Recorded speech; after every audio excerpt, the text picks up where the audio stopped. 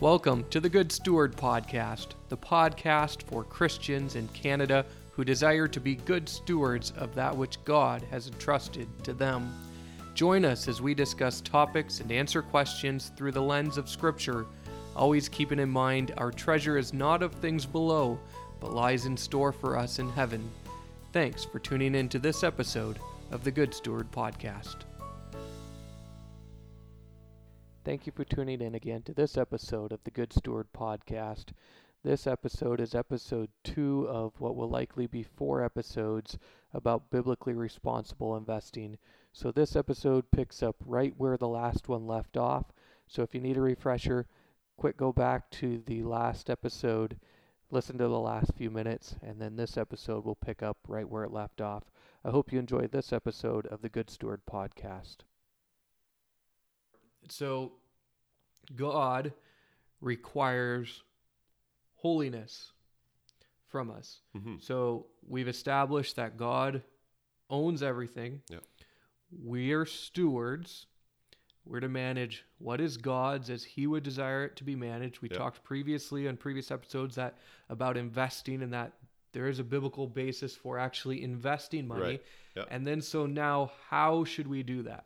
Well, we should do that as owners in harmony with the other principles of Scripture, which is God requires us to be holy. Right. He says in Ephesians to take no part in the unfruitful works of darkness, but rather reprove them. He talks in James about that friendship with the world is enmity against God. Mm-hmm.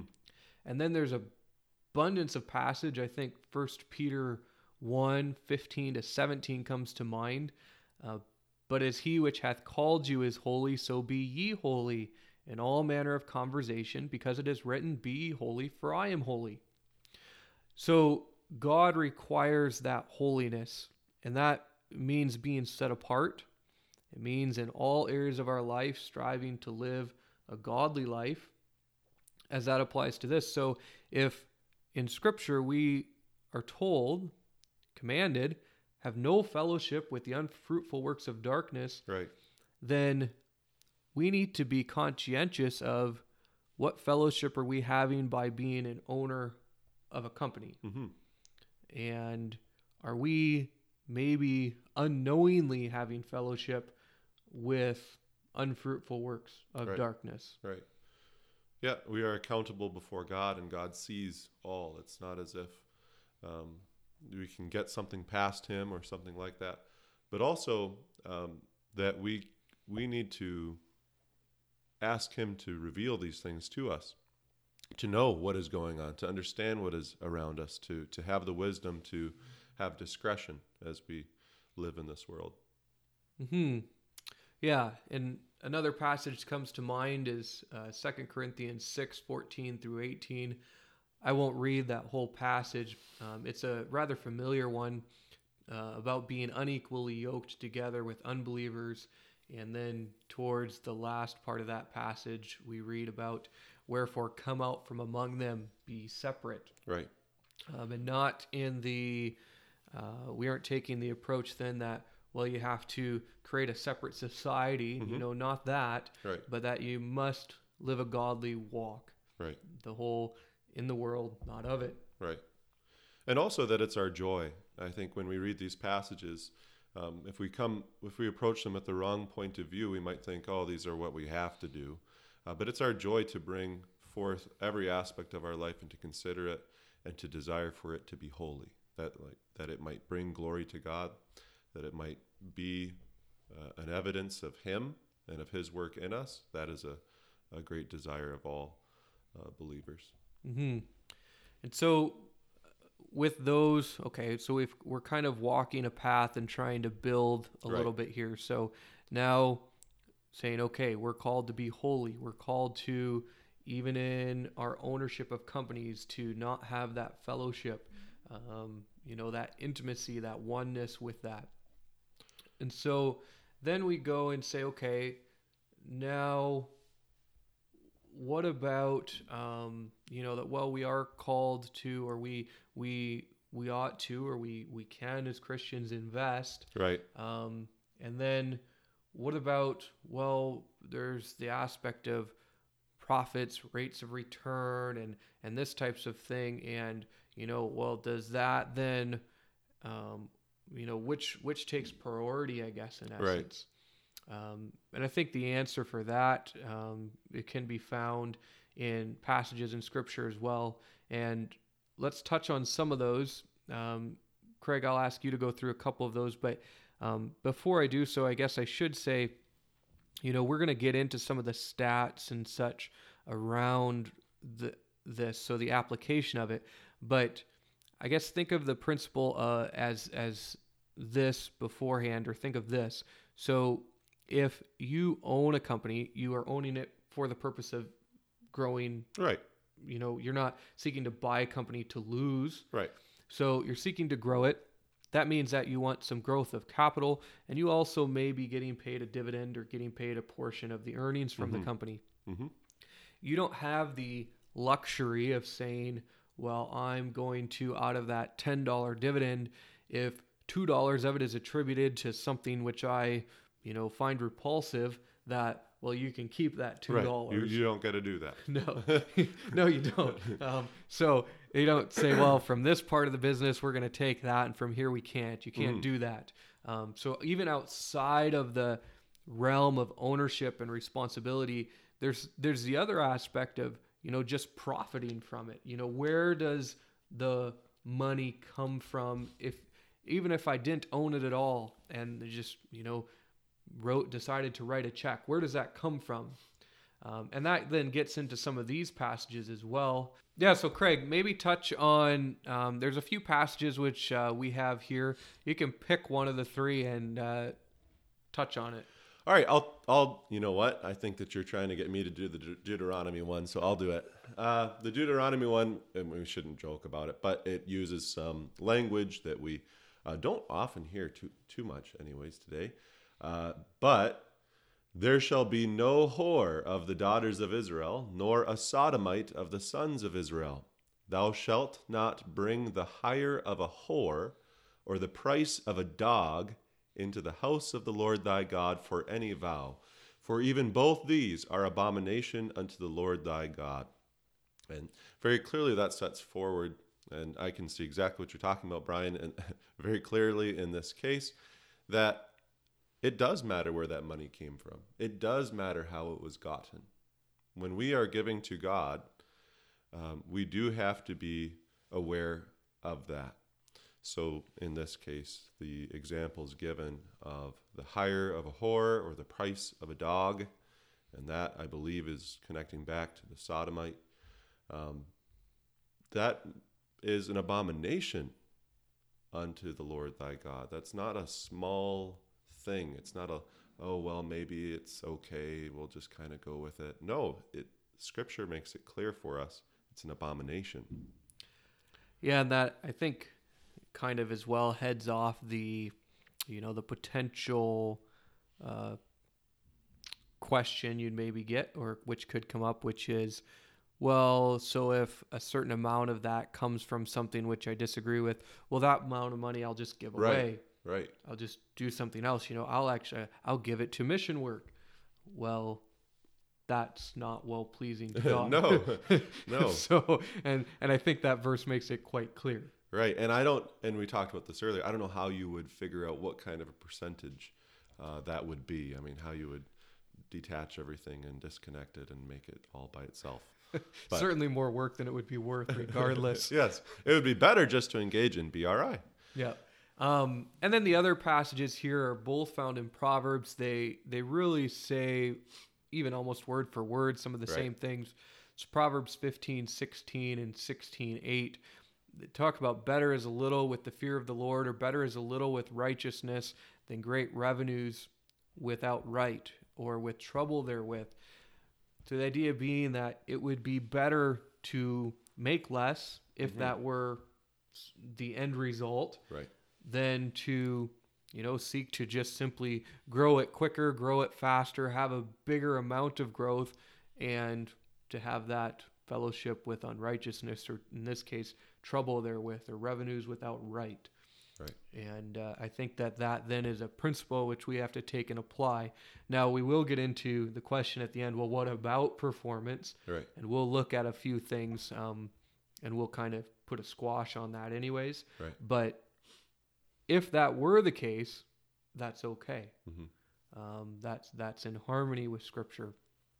Right. And Christ, we don't have it up here, so I'm hoping I get this mostly right.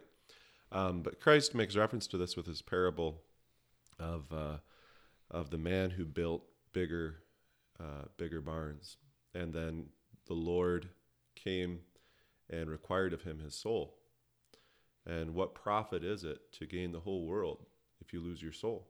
Mm-hmm. And that, I think, too, factors into what we're talking about. That, yeah, when we're talking about matters of the soul, when we're talking about spiritual matters, and our place before God and seeking to please him in all that we do, we would rather have little than great if the great meant going against God's word and against him.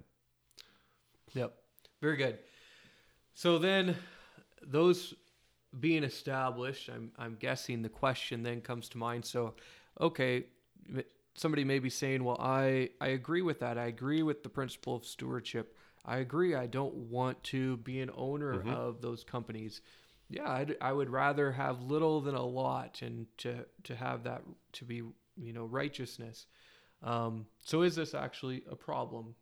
Like, is that's something that probably comes to mind? So right. Agreeing with all that we have said, is this a problem? And the short answer is yes. It's a problem.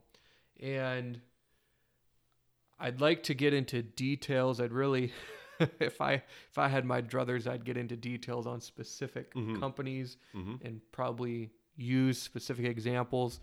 I'm going to keep it general because a podcast can live forever on the internet likely. And so I'm going to keep it general, but that's fine. So let's first address it by looking at the publicly traded companies which are represented in the S&P 500, which is probably the largest, most well-known index, probably worldwide, but certainly in North America.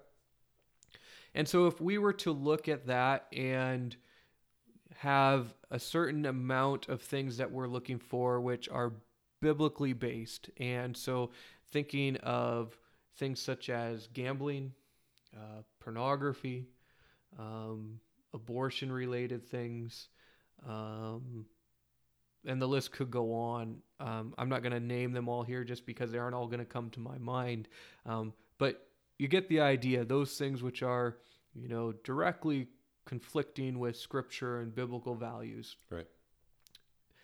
And then we're to look and say, well, which companies in this 500 either seek to profit from that. Maybe they manufacture a pharmaceutical drug which is meant for the purpose of causing abortions. Right.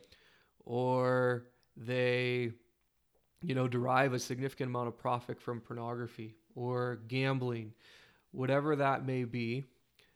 We apply those, what we would call exclusionary screens, that those things are, you draw a hard line, you don't have those.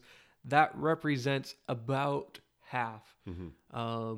So out of those 500, you would be around 270 companies, 250, let's just say half, are eliminated as investment possibilities based on that. They may as well, I don't think I mentioned this, they may as well corporately advocate through corporate financial donations for those things as well.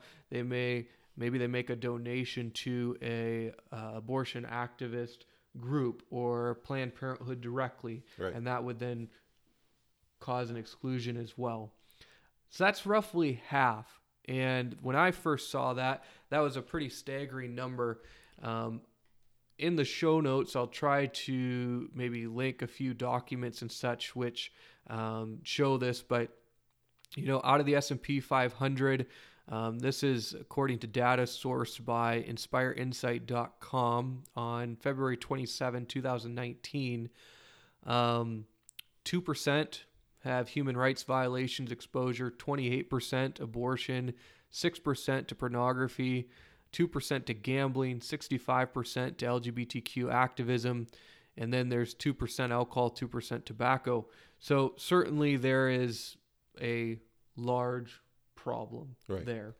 And then you combine with that there's this ever-increasing move towards straight index investing, where you basically buy an investment vehicle, whether it's a mutual fund or an ETF, that simply tracks these broad indexes. Mm-hmm. So, there's large ETFs and funds that they track these large indexes. And so then you have that ownership and exposure through them. So the effect is even magnified. Correct. Okay. And it's I guess the other part of it is it's even hidden more as well, because on your statement you might show you own a fund or an ETF. Right. And you don't really know what underlies it, where before they were as popular as they are, you maybe would just own individual stocks, and then you would look and you'd say, oh, well, I know what that company does, I don't want to own that one. Right. But you don't really, that's not as popular anymore. Right.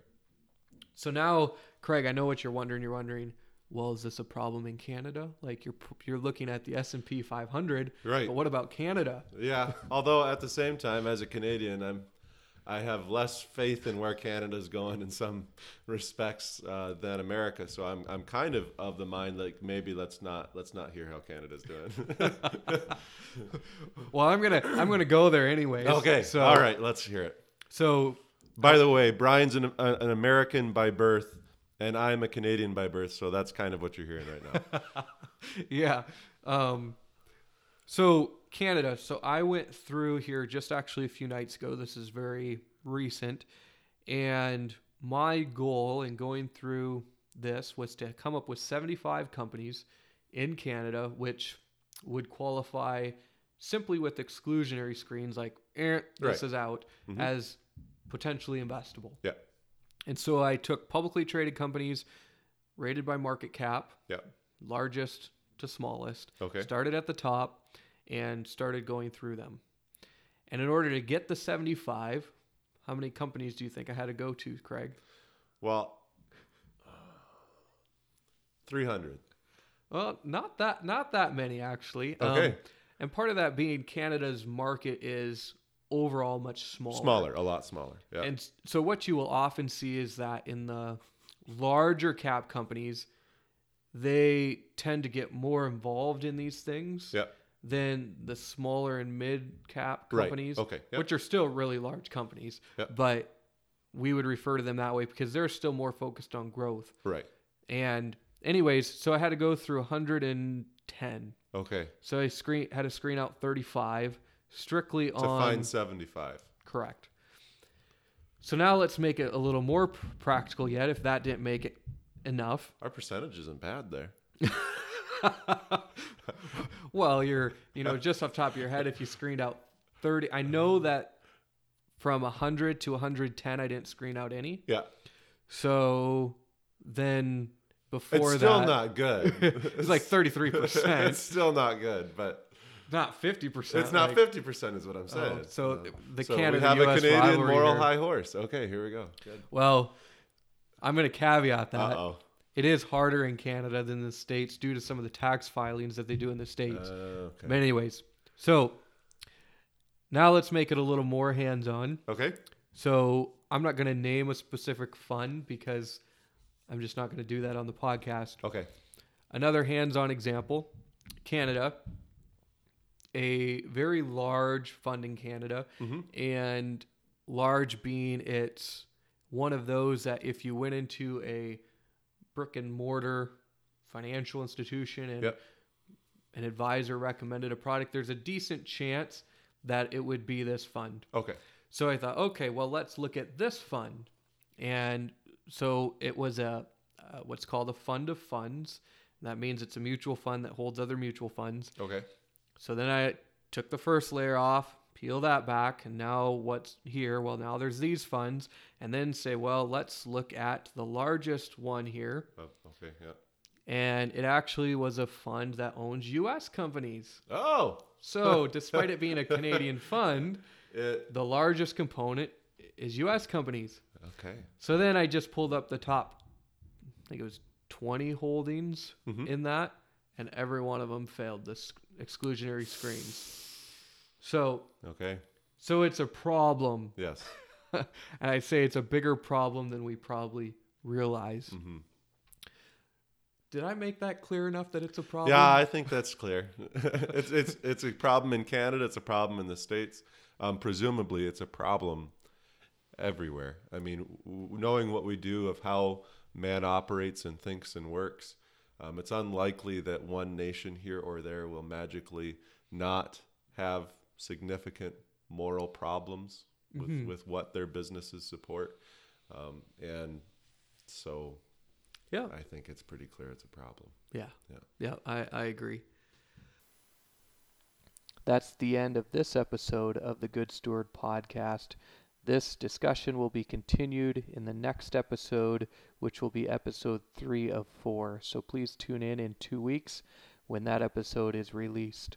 As this episode was once again regarding biblically responsible investing, I'm going to provide the disclosures which I provided at the end of the previous episode. Virtuous Investing is a trade name of Brian Hilt, which is myself, which is used for securities-related business. I, Brian Hilt, am registered as an associate advising representative or associate portfolio manager presently with Huxton Black Limited. Huxton Black Limited is registered as a portfolio manager and an exempt market dealer with the Ontario Securities Commission. We are registered in Ontario, Alberta, and BC, but the principal regulator is the Ontario Securities Commission. Any non-securities related advice is offered through Seedtime and Harvest Wealth Council. Seedtime and Harvest Wealth Council is a trade name of Seedtime and Harvest Financial Incorporated. Nothing in this podcast episode is to be taken as investment advice, specific securities related advice, anything like that. This is general information about biblically responsible investing. No specific personalized advice or anything of that sort can obviously be given without consulting with somebody. Once again, these episodes are not meant to be a marketing or sales pitch for my practice.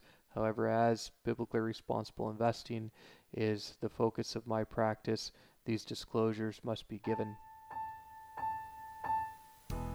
We hope you enjoyed this episode of the Good Steward Podcast. If you have a question you would like to have answered on the show, please email it to us at question@goodstewardpodcast.ca. Once again, that's question@goodstewardpodcast.ca. If you find the show edifying and informative, please take a minute to subscribe via your favorite podcast app. As well, please rate the show. This helps the show be found easier. Until next time, we wish you all the best.